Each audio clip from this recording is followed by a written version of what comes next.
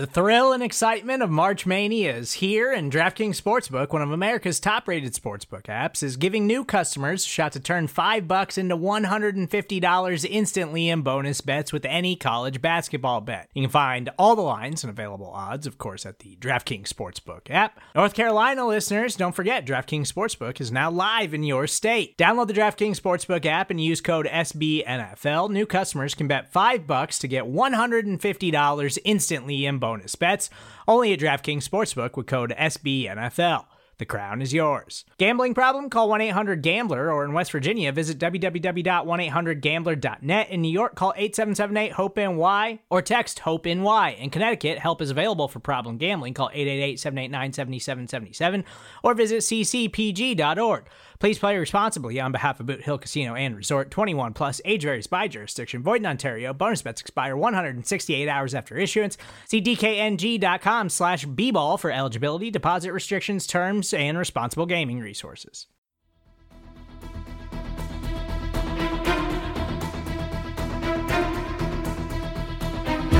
Hello, Bleeding Green Nation, and welcome back to another edition of Eye on the Enemy, powered by SB Nation and Bleeding Green Nation. I'm your host, John Stolnis.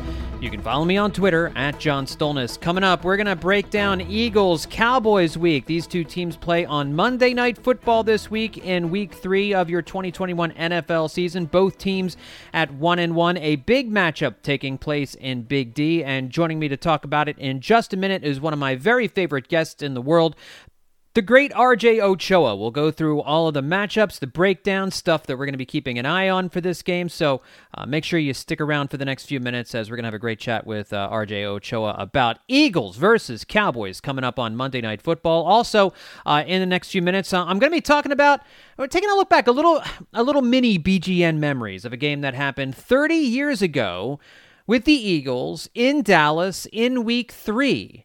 Back in 1991. We'll go over some memories from that game coming up here in just a few minutes as well. And joining me to help break down Eagles-Dallas week, this big game coming up on Monday night, is podcast pal RJ Ochoa, manager and editor-in-chief of Blogging the Boys. He's the host of the podcast The Ocho, and of course you hear him on the SB Nation NFL show, as well as the NFC East mixtape here on the BGN radio feed with Brandon Lee Gouton every single week. I hope you haven't had your fill of RJ, because you're getting a little bit more of it here, and absolutely the Cowboys guy to talk to ahead of a big game like this. Follow him on Twitter at RJ Ochoa. RJ, what's going on, pal? Good to talk to you again. John, it's great to be with you. I have to say, first and foremost, yes, I co-host the show with BLG every week on both the BGN and B2B podcast networks. Obviously a fan of Michael Kist in certain capacities, but my all-time favorite BGN radioer is John Stolnis. Nobody will ever take the mantle. Crazy.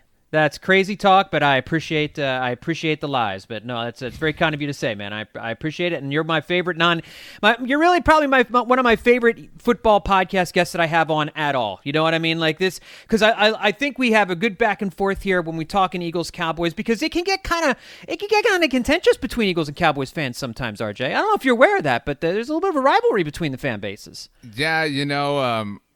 We kicked the hornet's nest that was Nick Sirianni's T-shirt this week on Twitter, and I had a couple of tweets. I was feeling good. My wife has discovered these Diet A&W root beers that taste just like the real thing, and so I was all hopped up and just kind of shot some tweets off. And for the last couple of days, there have been Eagles fans just kind of popping up in my mentions every now and then, reminding me how long it's been since the Cowboys won a Super Bowl. My challenge, John, is get some new material. Oh man, I bet you have to dust off the VHS thing. Like, we've all made the joke, I'm challenging the creative minds of Eagles fans is really what I'm trying to do.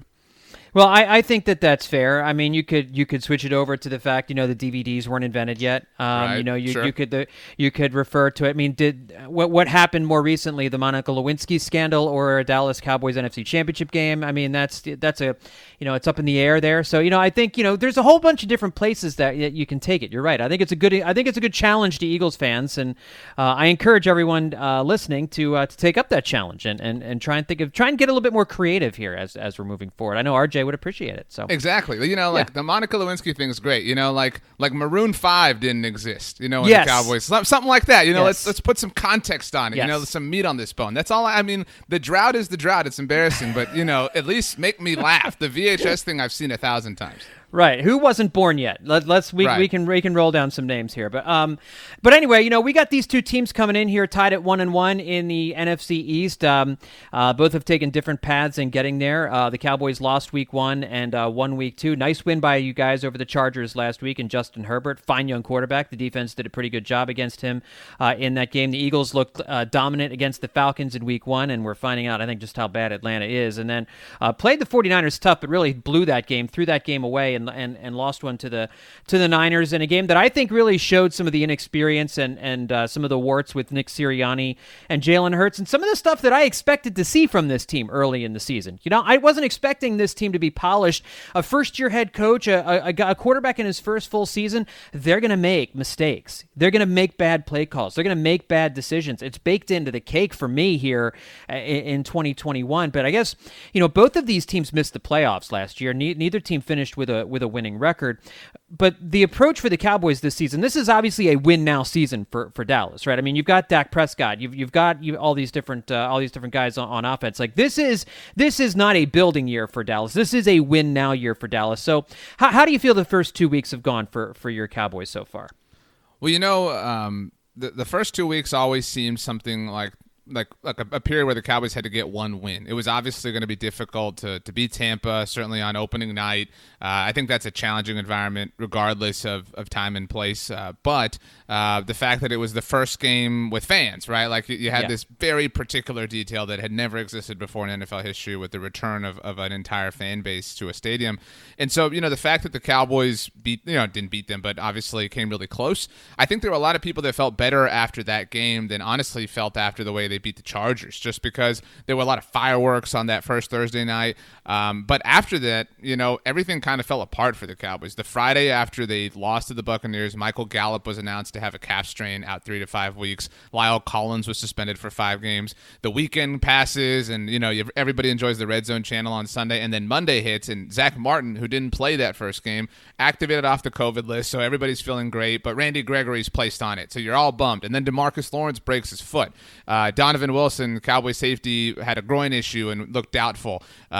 Ty Nsekhe, Cowboy swing tackle, one of the options to replace Lyle Collins, had heat exhaustion last week and, was ruled out of that game. So there were a lot of, things that just kind of felt like, man, this season feels really doomed. And so for them to go beat the Chargers on the road, not exactly a hostile environment, as we all know the Chargers don't exactly boast an incredible fan base at their particularly, home stadium. But I thought it was impressive, all of the players that the Cowboys were without. And I thought it was impressive that they found a different way to win. Granted, they didn't win in week 1.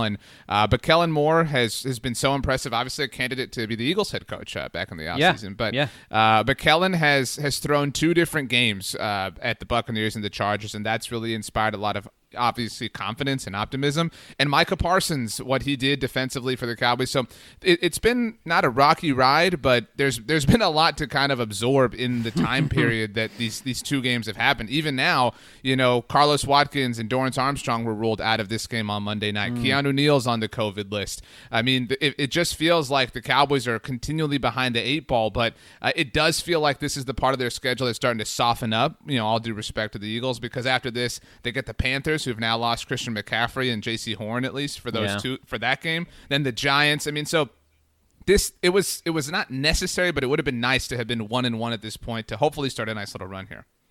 Yeah, and you mentioned it. I wanted to get into the injuries a little bit here because, both teams are dealing with some injuries now because on the Eagles side, we're finding out Jordan Mailata is most likely not going to play on Monday night, so Andre Dillard is going to have his hands full with Micah Parsons. Wouldn't be surprised to see him get some help, a lot of help over there on the left side of the offensive line, and, you're going to be without, obviously, Brandon Graham is out for the season. Brandon Brooks is not going to play in this game, so the Eagles have some injury issues as well. But I feel like the Cowboys' laundry list of injuries are a little bit worse. And to me, I think most of them are on the defensive side, but the big offensive injury, not having Michael Gallup in there.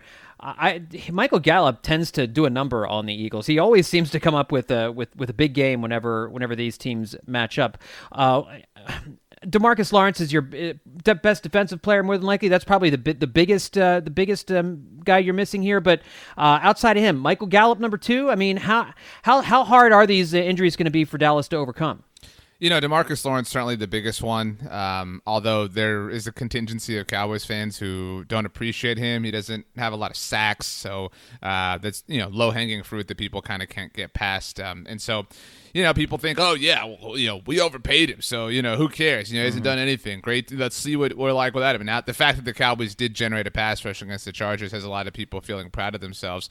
But, it was particularly tough last week for the Cowboys in that respect, given that they were down not just DeMarcus Lawrence but Randy Gregory because he was on the COVID list at the time. Randy Gregory obviously returning this game, which is a rising tide that lifts all boats, but the Cowboys down Dorrance Armstrong, who would have started obviously with DeMarcus Lawrence still out. So I think it's mitigated by the fact that Micah Parsons exists and is this defensive baller, but there's no Keanu Neal to alleviate Micah Parsons' absence at the linebacker position. So the Cowboys are kind of chasing their tail in a number of different ways, and nobody really expected that they were going to have to rely on the likes of Jalen Smith this year, but that's been tested already. Here we are week 3, and it was tested last week in week 2, and Jalen played well. He's somebody who a lot of Cowboys fans have really soured on. Offensively, though, I don't think there's a concern of a drop-off the way there is defensively. Not to take away from Michael Gallup, who is in a contract year, by the way, but because of the fact that the Cowboys have Amari Cooper and CeeDee Lamb, and their 2 tight ends are both playing well in Dalton Schultz and Blake Jarwin, and that Tony Pollard has come along, and that Dak Prescott just always finds a way. I think people just have this more natural trust that side of the ball will work itself out. And there are more guys, like you said, I think, to kind of pick up from Michael Gallup's absence. So let's talk about the offensive side of things. How has Dak Prescott looked to you through these first 2 games? Obviously had great numbers in the Week 1 loss, then obviously led his team to a win last week. Does he look fully healthy? And if he doesn't look fully healthy, how's he compensating? I think he definitely looks fully healthy. Mark Schofield, who I know does a show for you guys here on BGN Radio, does a series for us called Dak Watch every week where he breaks down what Dak has done. And the first week was remarkable. You can watch those on the Block on the Boys YouTube channel. And I mean, Dak exceeded any expectation that I had for him in week 1. And, everybody was so concerned again about, well, they only ran the ball 12 times. And, I certainly didn't think that Dak would throw the ball over 40 times, let alone almost 60. But so from a health perspective, he's fully right, fully good to go. This past week against the Chargers wasn't his, most incredible performance statistically, but the game script just didn't call for that. The Chargers could be had in the run, and that's where Kellen Moore kind of, aligned himself and aligned the offense's game plan. And so Dak looks, I hate to sound hyperbolic, and I know that I'm guilty of, ridiculously hyping up Dak, but he really does look, like the best version of himself. And I do hate when people cherry pick like the greatest moments of different players' careers, but I'm going to do that now. In 2014, a season that I hold near and dear to my heart, partly because of the way it ended for the Eagles, but that was Tony Romo operating at the height of his powers from a mental perspective. He finally, it all clicked, and he understood everything, and the way he operated at the line of scrimmage was just this really elite level that we had never really seen before from him. He obviously had physical tools, but it all came together that season, and Dak has reached that point already, and he does have the physical assets that Romo didn't in 2014. And so the overall combination, the overall package that Dak is in 2021 is really remarkable, and he really is the straw that stirs the drink, to use Stephen Jones's line. And I mean, again, I think he's willing to do what the team needs and what Kellen Moore asks of him. And I think, if that's thrown in and airing it out and kind of going shot for shot with whatever the offense opposite of him might be, I think he's, obviously able to do that and willing to do that. And I think he's one of the best people in the NFL at doing that. So Dak, obviously, we know the offensive weapons that he has at his side. CeeDee Lamb threw 2 games this year. I don't know that he had a quiet rookie year last year, but he didn't explode in the way Justin Jefferson did last season. How has CeeDee Lamb looked these first 2 games? Because, I mean, he was a monster coming out of college, and obviously Eagles fans were wringing their hands that we weren't able to move up and grab him last year. One of my favorite things about CeeDee Lamb is that he did not wind up in Philadelphia. I can imagine. But, he did not explode like Justin Jefferson. But, I mean, he didn't even play 5 full games with Dak Prescott. I mean, he almost broke the Cowboys' rookie receiving record, with that being the case. He had 947 receiving yards. And so, I mean, with a full season, especially the kind of trajectory the Cowboys were on, I think that would have, kind of stabilized towards the mean a little bit in 2020, but I think he would have had an incredible year, certainly from a fantasy angle. But I think the hype and the narrative around him would have been different this offseason. And CeeDee looked so just like a veteran. Obviously he's literally one, but he looked like a receiver who'd been around for a long time in the opener against Tampa, and the offense just kind of flowed in that direction. He did have, everybody saw the Dak Prescott interception that was the tip ball. That was something that Mark did a great job of diagnosing in his series that he does for us, and that was on CeeDee. And CeeDee really had kind of his worst game as a pro against Tampa, had a lot of drops, really rebounded last week against the Chargers, but right now he's kind of the guy. We've all, at Blogging the Boys at least, thought that this would be the season that he would cement himself as the alpha in the wide receiver room, and Michael Gallup's hurt right now. Amari Cooper is on track to play on Monday night, but is technically beat up with a rib injury, and so CeeDee is the guy. He has, I'm sure you're aware of this, never played the Eagles with Dak Prescott as his quarterback, so I do anticipate him to kind of have this moment, because that's the way Cowboys-Eagles works, as you know, where every Eagles fan is like, oh my, this is why we were afraid of this, because it's CeeDee Lamb with an elite quarterback. Yeah, and we haven't seen that yet. You're right, and it does make me nervous. I think, with Darius Slay over there, it's most likely going to be that those guys are matched up from during the course of the game. But Darius Slay is good, but he can be beaten by a true number one wide receiver, no doubt about it. And that'll be an interesting matchup, I think, for these two teams too. I'm curious as to what's going on at running back. Also, it looked like the carry shares are starting to trend more in Tony Pollard's way. I mean, Zeke obviously is making all the money, and Zeke has had a lot of big games against the Eagles over the years, but Pollard looks like he's the guy who's got more juice. Is Kellen Moore starting to see that as well? Are we looking at more of a timeshare now between these two guys in the backfield? This has been my favorite thing this whole week after the Chargers win, because and people like you, John, know that Zeke has been not his rookie self since his rookie self, right? I mean, he's been a fine running back. It's a terrible position to commit an absurd amount of money to. And Kellen, I think, started to kind of gravitate. That's not the right way to put it, but started to incorporate Tony Pollard more late down the stretch last season. In fact, Zeke had to miss a game due to injury for the first time in his career last year when the Cowboys beat the San Francisco 49ers. Tony Pollard had a nice day in that game, and so that kind of got all the conversation started. But this is the first time this week that this has hit kind of the national level, where your morning talk shows and radio shows have discussed this topic, and that's really interesting. And I think we're just at that point in Zeke's career. I don't think objectively there is any way that any person can deny that from where your goal is to have success in the run game, Tony Pollard is the better player. There's nobody can objectively deny that. Zeke is without question a better pass blocker. And I would argue the drop off from Zeke to Pollard in the pass game as a blocker is more significant than from Tony Pollard to Zeke in the run game. But, the offense is far more efficient with Tony Pollard. There's, it doesn't take any deep statistical analysis to really yield that. Although if you do one, it obviously shows those results. And so I think that, Kellen said something this week when he was asked kind of what their disposition is. He said it's to aggressively attack what defenses give them. And I think that defenses are giving them opportunities for Tony Pollard to flourish. And I think Kellen is kind of a path of least resistance guy. And so he's going to take that low hanging fruit there.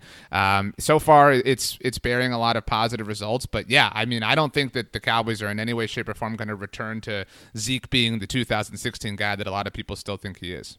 All right, so give me one key matchup to watch when the Cowboys offense is on the field here, RJ.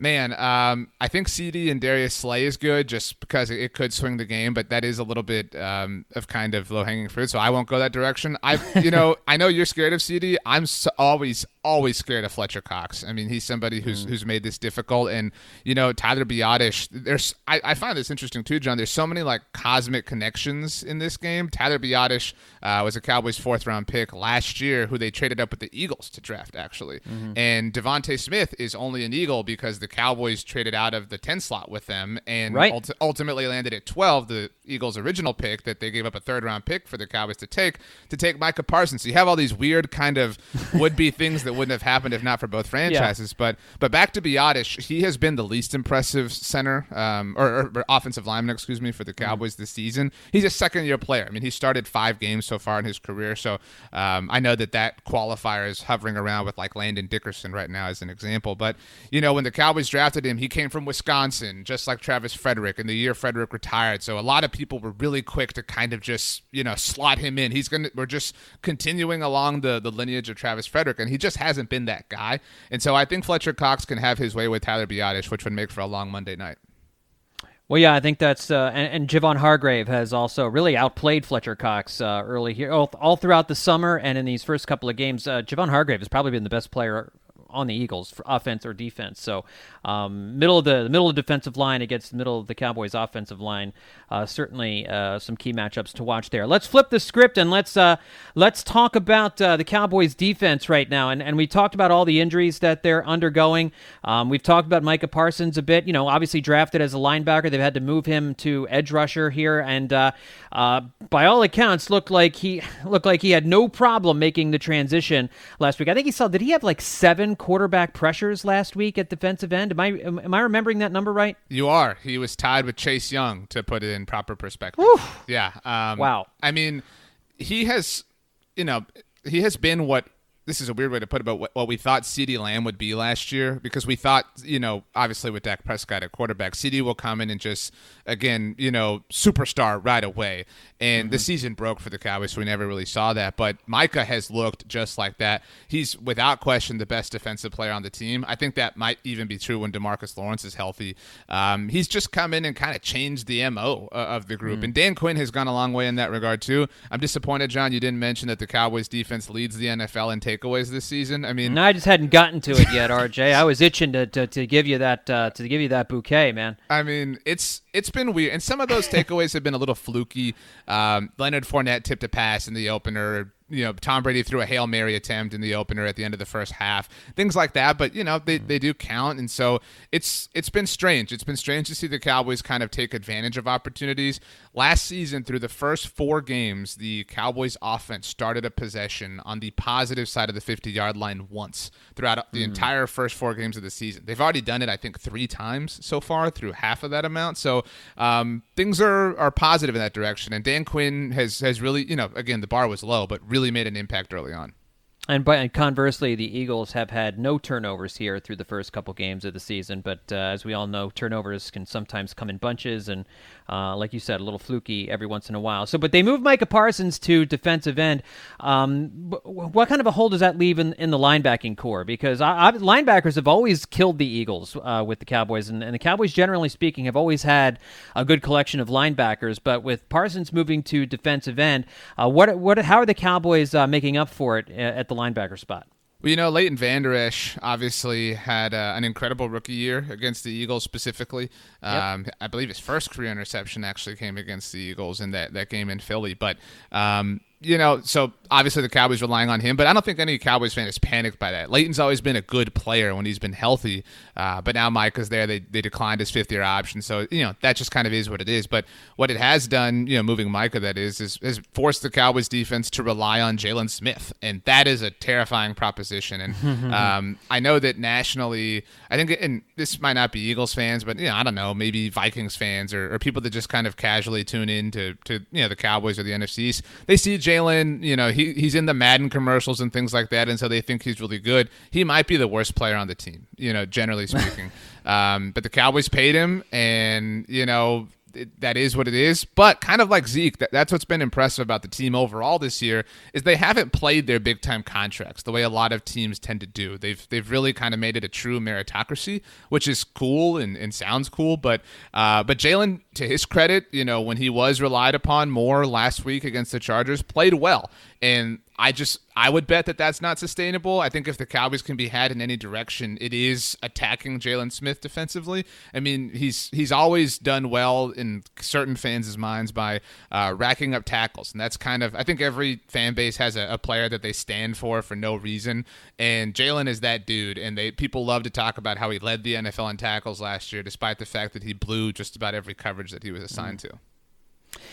So, if the linebacking core it has been weakened a little bit with the loss of Micah Parsons, the secondary still has some issues there as well. And I'm still not sure what the Eagles have in their trio of receivers. I think Devontae Smith was very quiet last week, but he got open a few times, and Jalen Hurts just missed him. So I think you could have seen a big game from Smith last week if Hurts had been able to get him the ball and just weren't able to make it work. And we saw Jalen Frager score a touchdown, but stepped out of bounds as he ran his route. He's the most infuriating player on this team since Nelson Aguilar, so really since last year. And I think with Quez Watkins has had some splash plays. I'd like to see him get a little bit more run out on the field. How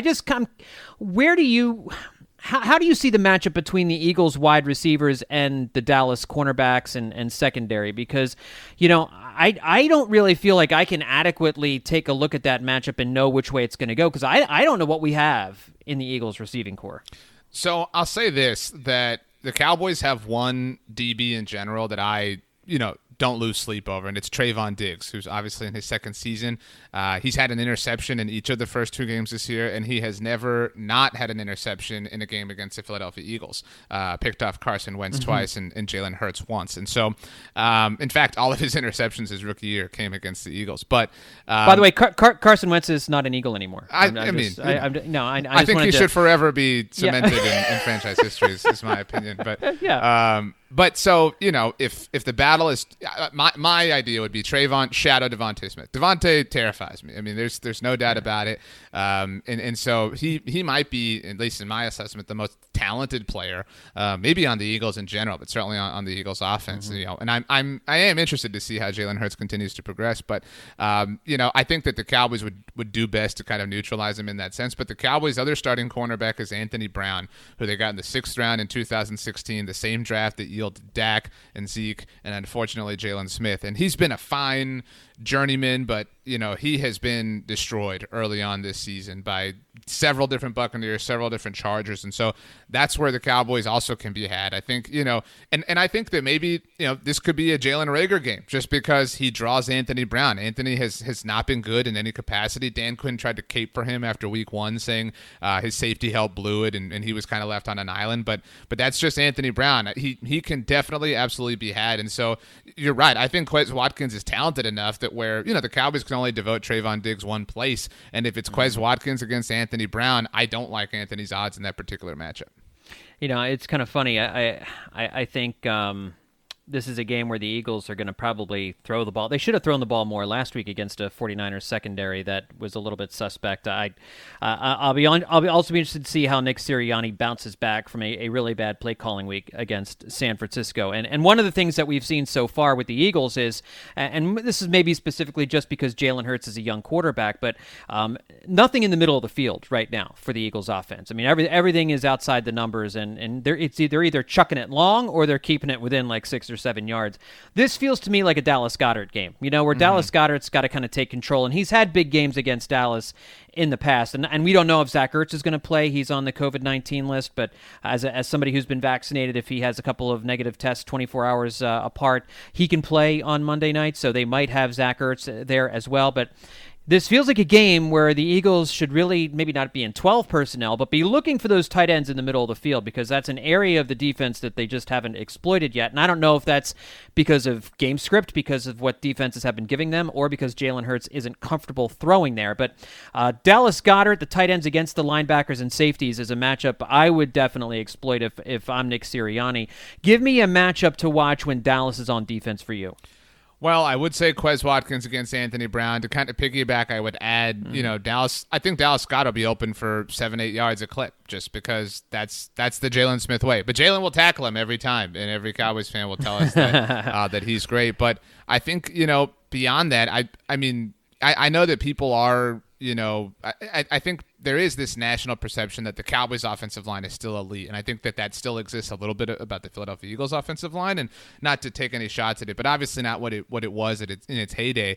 But I think there are a lot of Eagles fans probably panicked about this. It should be mentioned, the Cowboys, again, are down DeMarcus Lawrence. They're down Dorrance Armstrong, his backup. They're down Carlos Watkins, one of their defensive tackles. Randy Gregory's coming back from his first game off the COVID list. They're playing their first-round linebacker at edge rusher for the second time in his third NFL game. I mean, so that can be had. I mean, I know that Jalen Hurts, in week 1 at least, I think had the lowest average depth of target of all quarterbacks. I mean, I don't know that. I think he's going to have time in the pocket at different times. And so I think it will be critical for the Cowboys to generate a lot of pressures, for Micah to have that superhuman game again, because otherwise, I mean, Anthony Brown will leave somebody open. Jalen Smith is too slow to even run step for step with Dallas Goedert. And so if the Eagles offensive line can buy that extra, quarter of a second, half second, I do think it makes a big difference, generally speaking, but in this matchup specifically because the Cowboys are so down. And so, I mean, I hate to be cliche and say the trenches, but I mean, it really can come down to that this week, given the state the Cowboys are currently in. Yeah, I am more confident with Landon Dickerson taking over for Brandon Brooks than I am Andre Dillard over there at left tackle. That's what gives me nightmares. And thankfully, Jalen Hurts is a mobile quarterback, and he likes to roll to his right. So you might see a lot of designed rollouts to try and get some pressure away from Andre Dillard. But that's a scary matchup for me if I'm an Eagles fan. Is how's Andre Dillard going to deal with the left side of the Dallas defensive line? So, all right, prediction time here, RJ. Monday Night Football, Eagles in Dallas taking on the Cowboys. Two teams that still we're not really sure exactly what we have in these two squads. I do think Dallas is the better team right now. Before the season, as you know, I think we had a quick Twitter conversation about this. I did pick Dallas to go back to its first NFC Championship game since for the first time since NASA was actually still sending spacecraft into outer space. So, I feel like this is a season where Dallas is just kind of due. Dak Prescott's kind of due. It's been a really long time since Dallas has gone on a little run here in the postseason. So that was my preseason prediction. However, I'm feeling pretty good about the Eagles' chances here on Monday night. And full disclosure, I picked the Eagles to lose the first 2 weeks of the season. So Johnny Homer, I'm usually not. But how do you see this thing shaking out? I appreciate the transparency and the creative humor. I've picked the Cowboys to win 33-17, but I do think that will kind of be stretched out. I think there might be a kind of fourth quarter final touchdown, with just a little bit of change outside of the 2-minute warning to go that kind of puts it, to the point that the box score doesn't reflect a really contentious game. And I think that, I think it could be a game that doesn't get out of hand, but gets kind of solidified. Say the Cowboys win the toss, they defer, and they get the opening possession to start the second half. I could see them going down and scoring. Maybe they, that position starts with them up 7, up 10, and they just go really kind of announce, okay, this is going to be a long half for the Eagles. And then, they have been a little bit fortuitous in the turnover department this year, so it's hard to bank or count or predict luck. But that's kind of been on their side. And so at the end of the day, the Cowboys defense is suspect, obviously, and I know that there are a lot of suspect things on the Eagles, but at the end of the day, the best player on the team or on the field for either team is Dak Prescott. And so I'm inclined to trust that. So I've got the Cowboys winning. And I do want to say, I mentioned this to BLG. He poo-pooed it, but I wanted on the record that I think that Nick Sirianni is trying to start a trend, John. I think he's trying to get this highlighter on the visor thing. That is bad vibes to me to use a BLG term, because it is too uncomfortable to believe that is like, from a perception or perspective of practicality. I really believe it is his version of Matt Patricia's number 2 pencil. And like Nick Sirianni wants people in Philadelphia dressing up as him for Halloween, putting the highlighter in the visor. That's a bad sign, in my humble opinion. No, I don't disagree with that, and what we don't need highlighters in this day and age. You know what I mean? Yeah. What do you need the highlighter for, first of all? So and the pandering from Nick Sirianni. Listen, I give the guy full marks for trying because here in Philadelphia we want everybody to be one of us. I do appreciate it. We're pushing it a little far. I think just you do you, Nick Sirianni. You don't have to do us. Just do you. I mean, I beat Dallas. I mean, if he was really going to do it, he would have a Dallas sucks T-shirt on instead of beat Dallas. That's where the true Eagles go when they're breaking out and frankly, if you're into the R-rated T-shirts, there are some other alternatives as well. But this is a family podcast, so we're not going to go there. Right. I will say, John, as somebody who has bought the, when you go to a game, they have the like matchup T-shirt, I'm talking about. I do. I've bought those and then had the Cowboys go on to lose, so yeah. I've learned that lesson. And all I'll say is this was a bold move from Nick Sirianni, but should this go at least the way I've predicted, that's a bad meme waiting to happen. No, you can't. If you're an Eagles fan, you can't wear a beat Dallas shirt if the Eagles lose this particular game. He's ruined that shirt. Yeah. I can't. We have a meeting of the minds on this one. I can't disagree. Anyway, these are the important issues that need to be discussed here on Eye on the Enemy on Eagles Dallas week, and it's going to be discussed on blogging the boys. So make sure you check out everything going on over there. Check out all the podcasting stuff that RJ is doing. A prolific podcaster for the podcast The Ocho and the SB Nation NFL show, the NFC East mixtape, and all the other podcasts that he appears on as a guest. With his never-ending podcast appearances. Follow him on Twitter at RJ Ochoa. RJ, thanks for coming back on Eye on the Enemy, man. I appreciate it. Of course, John, you're the best. Go Phillies. Well, up next, before I give you my prediction on the game coming up on Monday night, let's hop in the Wayback Machine and do a quick BGN memories of a game that took place 30 years ago when the Eagles went into Dallas in Week 3. We'll do that coming up next here on Eye on the Enemy. Another day is here, and you're ready for it. What to wear? Check. Breakfast, lunch, and dinner? Check. Planning for what's next and how to save for it? That's where Bank of America can help. For your financial to-dos, Bank of America has experts ready to help get you closer to your goals. Get started at one of our local financial centers or 24/7 in our mobile banking app. Find a location near you at bankofamerica.com/talktous. What would you like the power to do? Mobile banking requires downloading the app and is only available for select devices. Message and data rates may apply. Bank of America N.A., member FDIC. When you need mealtime inspiration, it's worth shopping Kroger, where you'll find over 30,000 mouth-watering choices that excite your inner foodie. And no matter what tasty choice you make, you'll enjoy our everyday low prices, plus extra ways to save, like digital coupons worth over $600 each week. You can also save up to $1 off per gallon at the pump with fuel points. More savings and more inspiring flavors make shopping Kroger worth it every time. Kroger, fresh for everyone. Fuel restrictions apply. And we're back on Eye on the Enemy, and that music you hear is the theme to BGN Memories. And no, this is not a BGN Memories podcast. I would have liked to have gotten one of those out this week, but just didn't have the time to make it happen. So we're going to bring a little BGN Memories here to Eye on the Enemy as we take a look back at the year 1991, when the Philadelphia Eagles went into Dallas for a Week 3 matchup. Just like this, the Eagles going into Dallas in Week 3, and they were 1-1 that year too, and I believe Dallas was also 1-1 heading into that game. This was a game that has lived in Eagles lore for 3 decades now, one of the great games from the Rich Kotite era. I wonder how many people think of this game and they think it's from the Buddy Ryan era, but it's actually from the first season of the Rich Kotite, Bud Carson Philadelphia Eagles. Of course, this is when the Eagles went into Dallas against second-year quarterback Troy Aikman and destroyed that team 24-0 behind a dominant performance from the D that year. And in this game, this is the game where they sacked Troy Aikman 11 times, and we're going to go through all of the great little nuggets and notes from this game over the next couple of minutes. Jim McMahon got the start in this one for the injured Randall Cunningham, and they got on the board quickly. Got up to a 17-0 lead in the second quarter. McMahon found Fred Barnett for a touchdown for the first score of the game to put him up 7-0. Fred Barnett had a big game here. Really the only offensive player on either team to have a big afternoon, but he caught 7 balls for 111 yards and a touchdown. McMahon, when they were up 10-0, hit Barnett for another big play, a 45-yard pass play down to the Dallas 1-yard line that put the Eagles up 17-0 in the second quarter, and Philly was on its way. Troy Aikman had maybe the worst game of his career. This was he was good in his second season, but this was the worst game of his career, even worse than anything we saw from his rookie season. And he played his whole rookie season and was brutal in his rookie season. He threw 3 interceptions on the afternoon. Seth Joyner had one of them.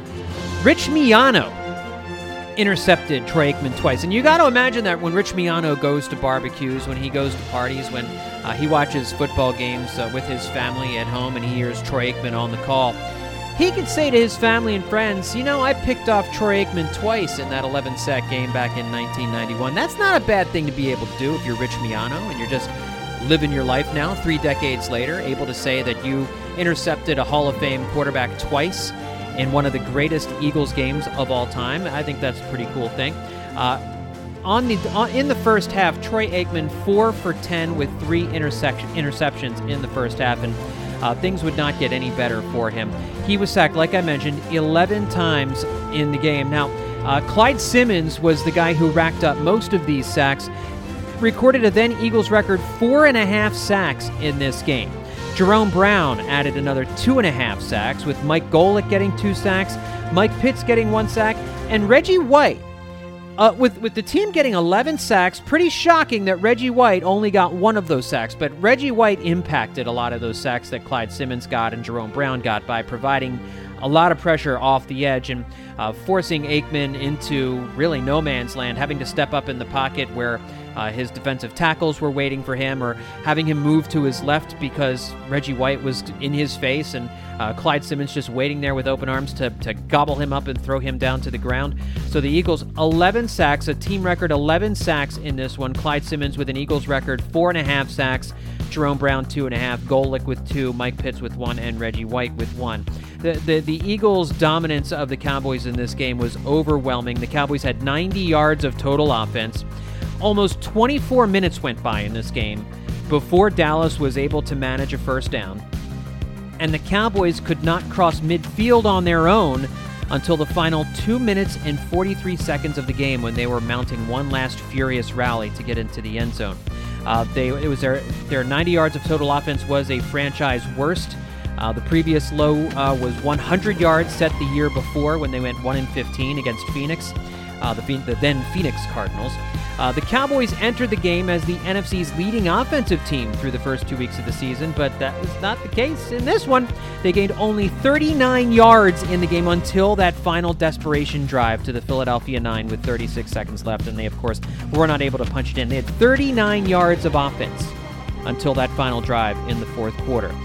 This was at a time in this rivalry when the Eagles beat the Dallas Cowboys relentlessly. The script had flipped.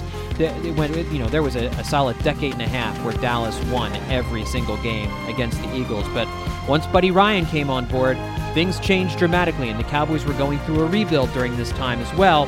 The Eagles, this was their 8th straight win for the Eagles over the Cowboys. These were the salad days, guys.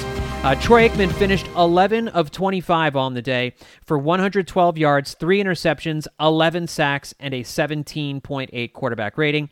Emmitt Smith had just 13 carries for 44 yards in this one. Jim McMahon, meanwhile, had a solid game at quarterback, 18 of 29 for 207, 2 touchdowns, and a 106.5 rating. So lots of good feelings after this one. Even without Randall Cunningham at quarterback, you just felt the defense was so good that this Eagles team could still go on a run if Jim McMahon could stay healthy. Of course, as we know, Jim McMahon was not able to stay healthy during the course of the season, and guys like Brad Gable and Jeff Kemp and Ken O'Brien, the rotting corpse of Ken O'Brien, made starts for the Eagles at quarterback. They could not find signal callers to help them win games, and the offense was just absolutely brutal. And of course, the Cowboys did get revenge for this loss in Week 16, as the two teams, who were both at 9-5, battled at Veterans Stadium, with the winner guaranteed a spot in the postseason, the loser guaranteed a spot out of the playoffs. It was essentially a playoff game.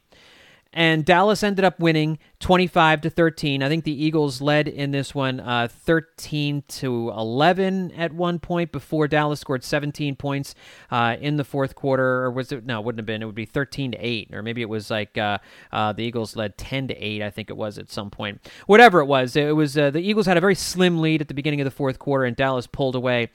There was a big punt return for a touchdown by Kelvin Martin that really turned the tide in that game, as Dallas scored 17 points in the fourth quarter to ice it. Jeff Kemp got the start for the Eagles in this game, which explains why they ended up losing this one 25-13. The Eagles would miss the playoffs. Dallas would get in and then would win a wild card game before losing to the Detroit Lions in the divisional round. But the dynasty was born at this point, and really the Eagles' time of dominating the Dallas Cowboys, the last time they were able to say they were able to do that was in that Week 3 game back in 1991 when they sacked Troy Aikman 11 times. But that is one of the great games in Eagles history that we like to remember fondly. So, looking ahead to Monday night, Eagles against the Cowboys, I feel more confident, like I was talking about with RJ, I feel more confident going into this game than I did the home opener against the San Francisco 49ers. To me, Jalen Hurts seems like a guy who is great one week and not so great the next week. And I feel like this is a guy who's going to bounce back this week.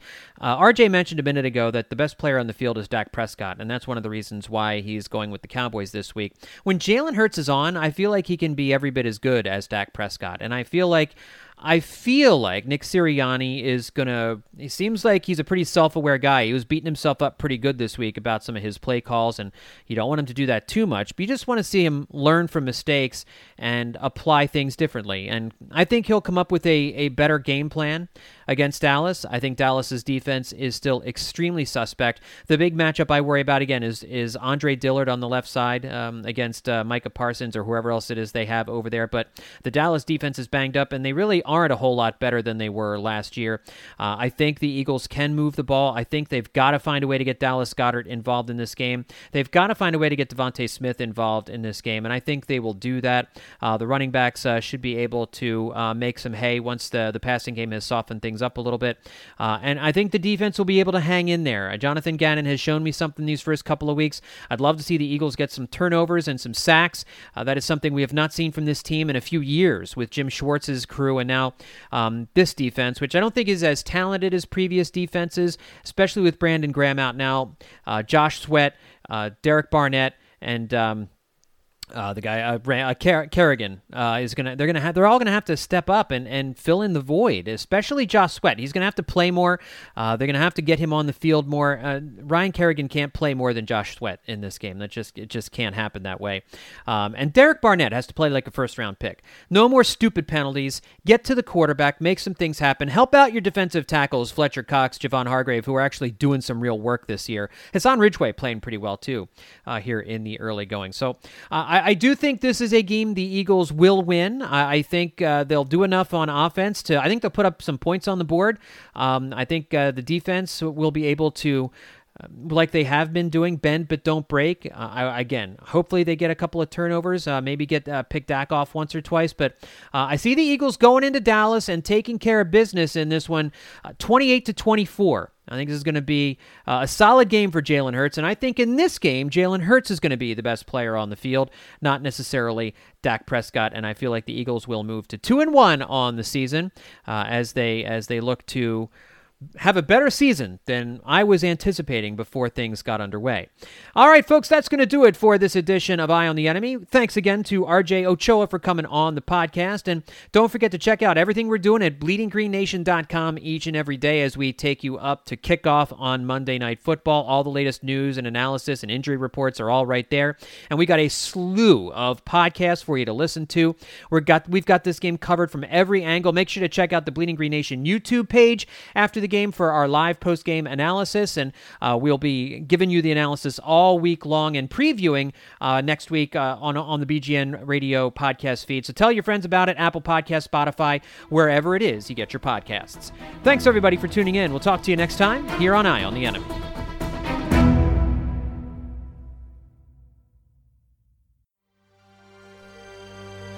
BGN